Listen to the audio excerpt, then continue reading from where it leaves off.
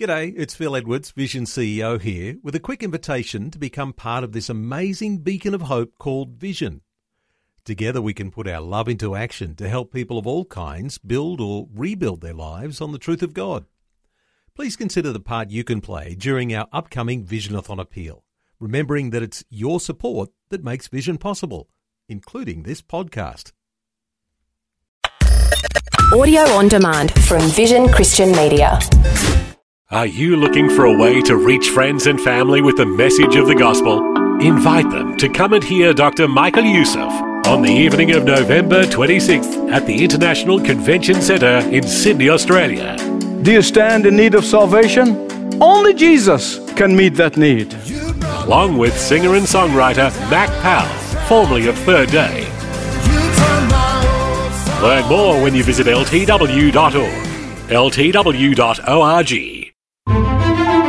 Some churches have gotten caught up in removing truth and adding compromise to grow numbers or gain recognition in their community. Hello and welcome to Leading the Way with Dr. Michael Youssef. Today, a close look at compromise and how one man, Nehemiah, refused to fold to compromise. His true life story will encourage you to stand firm in your life.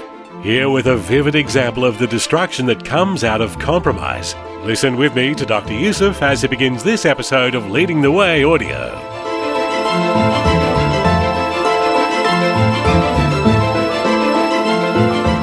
Guidepost magazine republished an old story, or really a legend, and it went something like this. American Indians, Native Americans, had a custom by which they take their boys through the rite of passage into manhood. And that particular rite of passage is to, around the time of 15 or 16, they send those boys out to the forests or mountains to be all alone in solitude. And then they come down and ceremony to make them be men. And the legend goes something like this. One particular young man hiked all the way to the top of a high mountain. And when he got all the way to the top, he was able to see almost like forever at the vista, his view for miles. And as he was standing there looking at the view, he heard some rustling at the leaves at his feet. And to his amazement, it was a rattlesnake. And to his greater amazement, that rattlesnake began to talk to him. The rattlesnake said to the young man, "It's cold up here, and I'm freezing. Put me under your shirt so I can stay warm. And then carry me down to the valley where I belong." "No," said the young man, "I know your kind. You're a rattlesnake. The moment I pick you up, you're going to bite me." "That is not so," said the rattlesnake. "I won't harm you at all. In fact, I will be eternally grateful for saving my life." The young man insisted and persisted and saying no to the rattlesnake, but the rattlesnake kept on persisting and asking again and again and again. Because of the rattlesnake's persuasion, he picked the rattlesnake and placed it inside his shirt, and he carried it all the way down to the valley. As soon as he took that rattlesnake out of his shirt and placed it on the ground, the snake turned around, struck him, bit him, releasing large amount of venom into his body. The young man cried out in pain and in fear, "Why did you do that? I saved your life. You promised that you wouldn't bite me." The rattlesnake said, "You knew what I am when you picked me up," as it slithered down the grass in the bushes. I don't think the story really needs explanation. For many of us have, one way or another, know the bite of Satan after he entices us, compromising our biblical convictions and our biblical principles. Now, some people, when they get bitten by the snake as a result of their compromise, they immediately cry foul. This is not fair. The rattlesnake did not play by the rules. It's not my fault, but none of that works. For if you give in to the rattlesnakes of compromising biblical truth and biblical conviction, allowing sin in your life, you and I most assuredly will be bitten. You might not be bitten the first day or the first week or the first month or maybe even the first year. But you and I most assuredly will be bitten. Now, the snake is no other than Satan. And that is why the Apostle Paul tells the Corinthians, 2 Corinthians 11:3, he said, I'm afraid that just as Eve was deceived by the serpent's cunning, your minds somehow were led astray from your sincere and pure devotion to Christ. Now, I hope you got Nehemiah chapter 6 open in front of you. There you find Nehemiah was not just facing one rattlesnake, he was facing 3 rattlesnakes. 3. Sanballat, Tobiah, and Geshem. And those 3 rattlesnakes were out to destroy him. And just in case you did not already know, let me assure you that compromise is extremely, extremely, extremely seductive. Satan will always hold out the shiny one, sparkling, shimmering. You want to get ahead in life? Do you want to climb up the corporate ladder faster? Do you want to be popular? Do you want to avoid rejection? Do you want the easy way out? Do you want to get rich quick? And on and on and on. And the moment you say, yeah, that's an intriguing idea, the snake is inside your shirt. Hasn't bitten you yet, but get ready. Look at Nehemiah. Right at the time when the rebuilding of the wall is about finished, right at that conclusion, these 3 miserable rattlesnakes, if they could not destroy the work of God, they will try to corrupt and destroy the man of God and the woman of God. Now they're getting ready for the ribbon-cutting ceremony. And these miserable 3 rattlesnakes went for enticement. You see, at this moment of history, the walls are rebuilt. The gates, almost ready. They haven't been hung yet, so there's doorways open. And let me tell you right away, Satan loves open doors. He loves ajar doors in your life and in mine. He loves those. And the doors were still open. Sanballat and company sent Nehemiah a message. In fact, 4 messages. Look at verse 4. They're right there. Let's get together. Let's negotiate. Let's have a dialogue. Let's meet on the plains of Uno. And Nehemiah hears the word Uno, and he said, oh no. I'm going to come to that. I'm going to explain to you why. What are these rattlesnakes doing? They are changing their tactics and beginning to say, Nehemiah, my friend, let's just let the bygone be bygone. We don't need to fight one another. Let's be friends. Let me tell you about the choice of Uno and why. Uno was about 20 miles north of Jerusalem. So he's going to get out of the protected walls and go 20 miles north. And Uno, the valley of Uno, is beautiful. I mean, it's a beautiful place. It is on par with any beautiful resort that you can think about today. I mean, it is a first-class spa and relaxation everywhere. And what could be better for a man who had been working so hard and exhausted with bricks and with stones and with mortar? What can be better for him than to get time out and rest and relax? There's nothing wrong with relaxation. Just be patient with me, okay? It's because there's more. Uno was halfway between Jerusalem and Samaria. Samaria is about 40 miles north of Jerusalem. Uno is 20 miles. It's exactly halfway point between Samaria, where Sanballat and all those miserable people came from, and where Nehemiah was. What is Sanballat saying here? He's saying, Nehemiah, let's meet halfway. We come halfway, and you come halfway. We'll meet in the middle somewhere.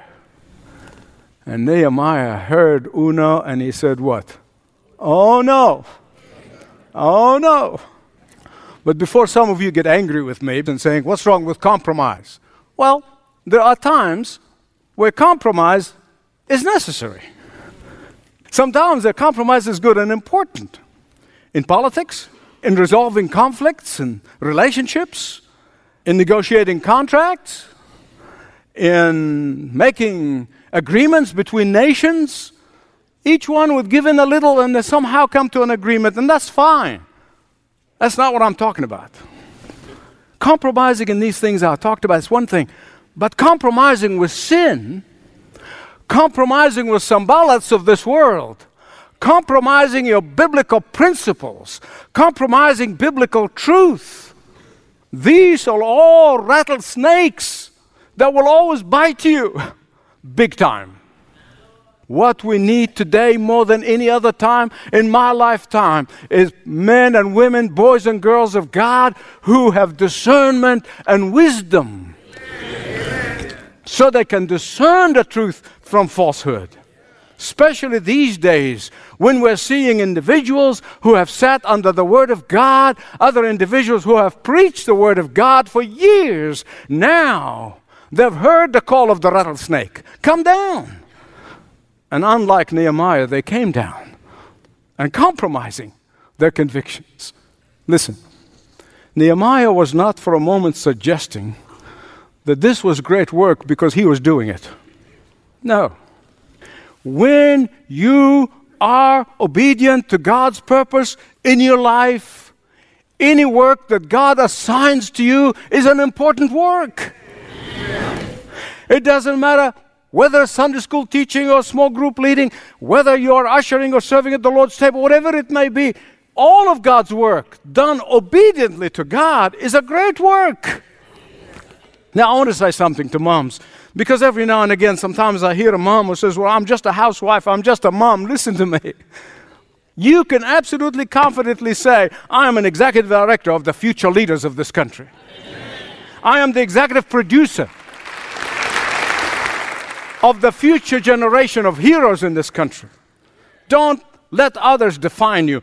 Don't let other people deter you from your great work, the greatest of work that I can think of. Don't let other people run you down. But here's often what happens.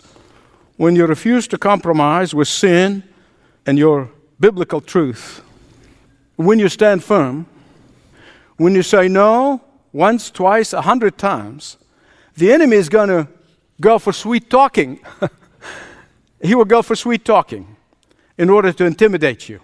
I know in these days of public opinion polls and the Facebook and Twitter and focus groups, and everyone has an opinion about everything. Sadly, very few have conviction.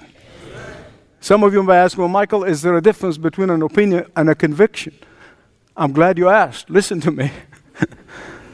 An opinion is a belief that we hold, but a conviction is a belief that holds us. A conviction takes grasp of our hearts and our minds and never let go. I know and you know that we live in a time that demands for men and women, boys and girls, of conviction to stand up and be counted, to stand up for the truth. Here's a warning to the faithful. After you say no once and twice and 3 times and 100 times, the enemy, if he cannot sweet talk you, if he could not discourage you, He's going to try to intimidate you and harass you. They did to Nehemiah. Look at it. First discouragement, then ridicule, mockery. None of that worked. So they tried enticement, manipulation, wheedling, sweet talk, and cajoling.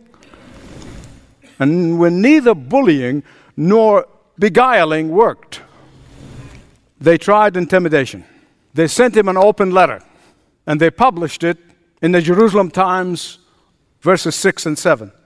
I mean, you can tell that they were so exasperated, they were so frustrated that private attempts have failed again and again and again. So now they resort to public intimidation. They threaten him to tell the king of Persia that Nehemiah is building his own kingdom. You see, when all else fails, they resort to blackmail and lies. They knew if the king really believed their lies, if the king of Persia even got a hint that what they're saying is true, he would have turned on Nehemiah, he would have captured him, he would have tortured him, and he would have executed him as a rebel in order to set an example. That's how they did it. Not only that, but the king probably would have sent another army and destroyed the walls. Question: would the king of Persia have believed their lies? Probably not. He knew Nehemiah too well. He worked for him as his chief of staff. He knew him. He knew his heart. Probably would not have believed it, but it doesn't matter. See, Sanballat constructed a deceptive and yet plausible scenario, very sound scenario, to stop Nehemiah. He concocted this false accusation that went something like this: Nehemiah, you're an egomaniac. Nehemiah, you're in for glory for yourself. Nehemiah, you want to be a dictator. Nehemiah, you're an autocrat. Nehemiah, you want all personal power grab. And the opposite is true. We've been seeing it throughout the series. The opposite is true. Nehemiah left behind in the palace in Susa the comfort and the power. He left behind luxury in the palace, and he came to Jerusalem, where he probably was sleeping in a Hessian-made sleeping bag, living under constant threat, doing the work of a bricklayer, getting his fingernails dirty and his hands calloused. He was denying himself while he's encouraging others. What's happening here? Listen carefully, please. Nehemiah became a victim of gossip. And he shows us here how a godly should respond to opposition, intimidation, threats, and blackmail. Verses 8 and 9. You see, because his conscience was clear, because he lived his life as an open book, because he knew their wicked nature, he basically said to them, this is a Yusuf translation, you're not going to find it in your Bible, take your best shot. And so it didn't work. I think from time to time, many of us face false accusations. And those false accusations can spread so fast before you get a chance to refute them. These false accusations sap your physical energy, they sap your emotional energy, cost you sleep, it causes ignorant people to turn on you, it can destroy your reputation. When that happens, remember the words of Jesus in Matthew 5:11 and 12. Blessed are you when people insult you, persecute you, and falsely say all kinds of evil things against you because of me. Rejoice and be glad, because great is your reward in heaven. For in the same way they persecuted the prophets who were before you. Amen. Well, when all else fails, they only got one thing left. The only one thing left: to assassinate him, kill him. That's the last resort. Look at verses 10 all the way to 14. They tried an assassination attempt, and for that they employed a false prophet by the name of Shemaiah. Helped them in their miserable deed. There's nothing worse, listen to me, there's nothing worse than someone who knows a little bit of the scripture, and they know exactly how to twist it, how to torture it, and how to abuse it and falsify it to intimidate you. Oh, doesn't the Bible say that you shouldn't judge anyone? Have you heard that one? Doesn't the Bible say that Christianity is inclusive? Doesn't the Bible say that you should love everybody regardless of what they do, regardless of what...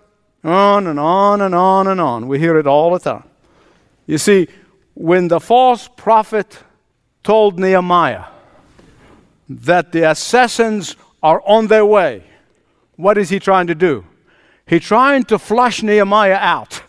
That's what he was. He's trying to flush him out so that they can get a clear shot at him and kill him.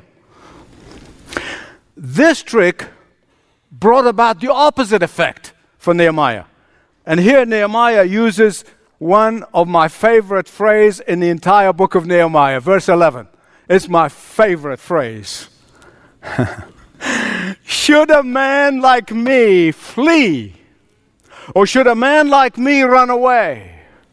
You see, Nehemiah knew that Shemaiah was a false prophet and a traitor has sold his soul to the devil. You say, but why? How can that be? I want to explain to you.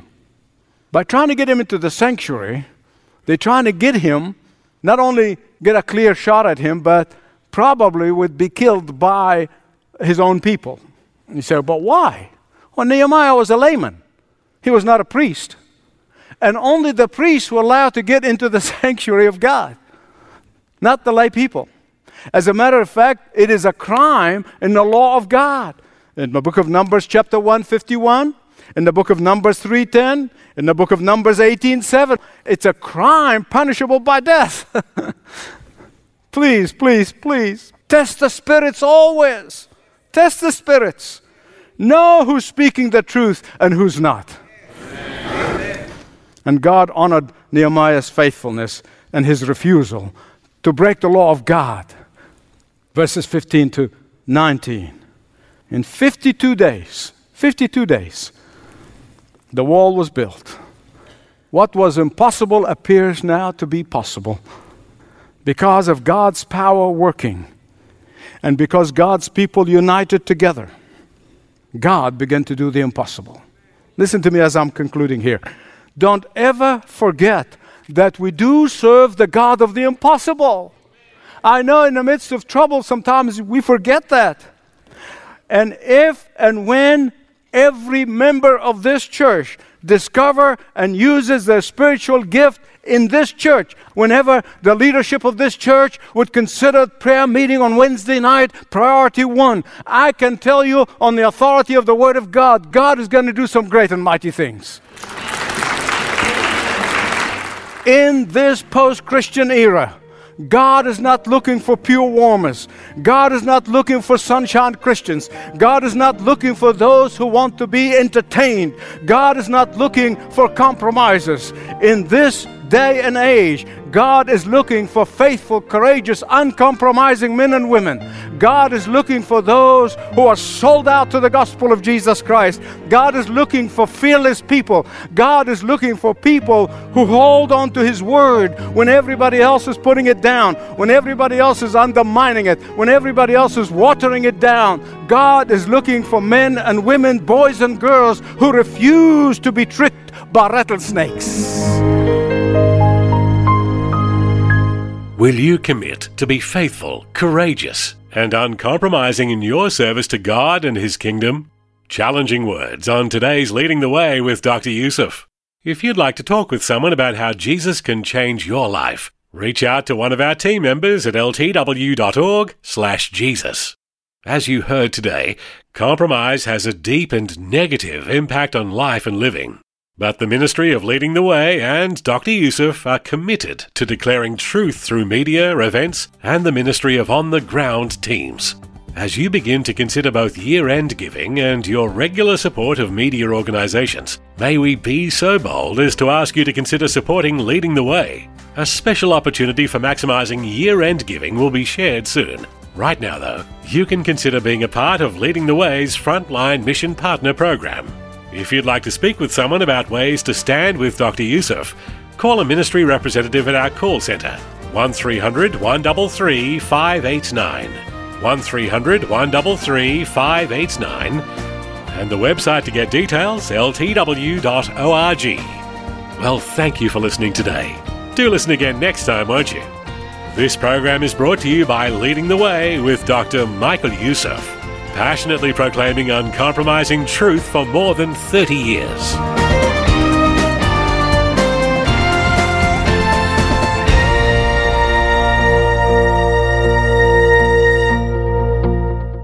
Join Dr. Michael Youssef and Grammy Award-winning singer and songwriter Mac Powell for a powerful evening of praise, worship and sound Bible teaching called Finding True Peace.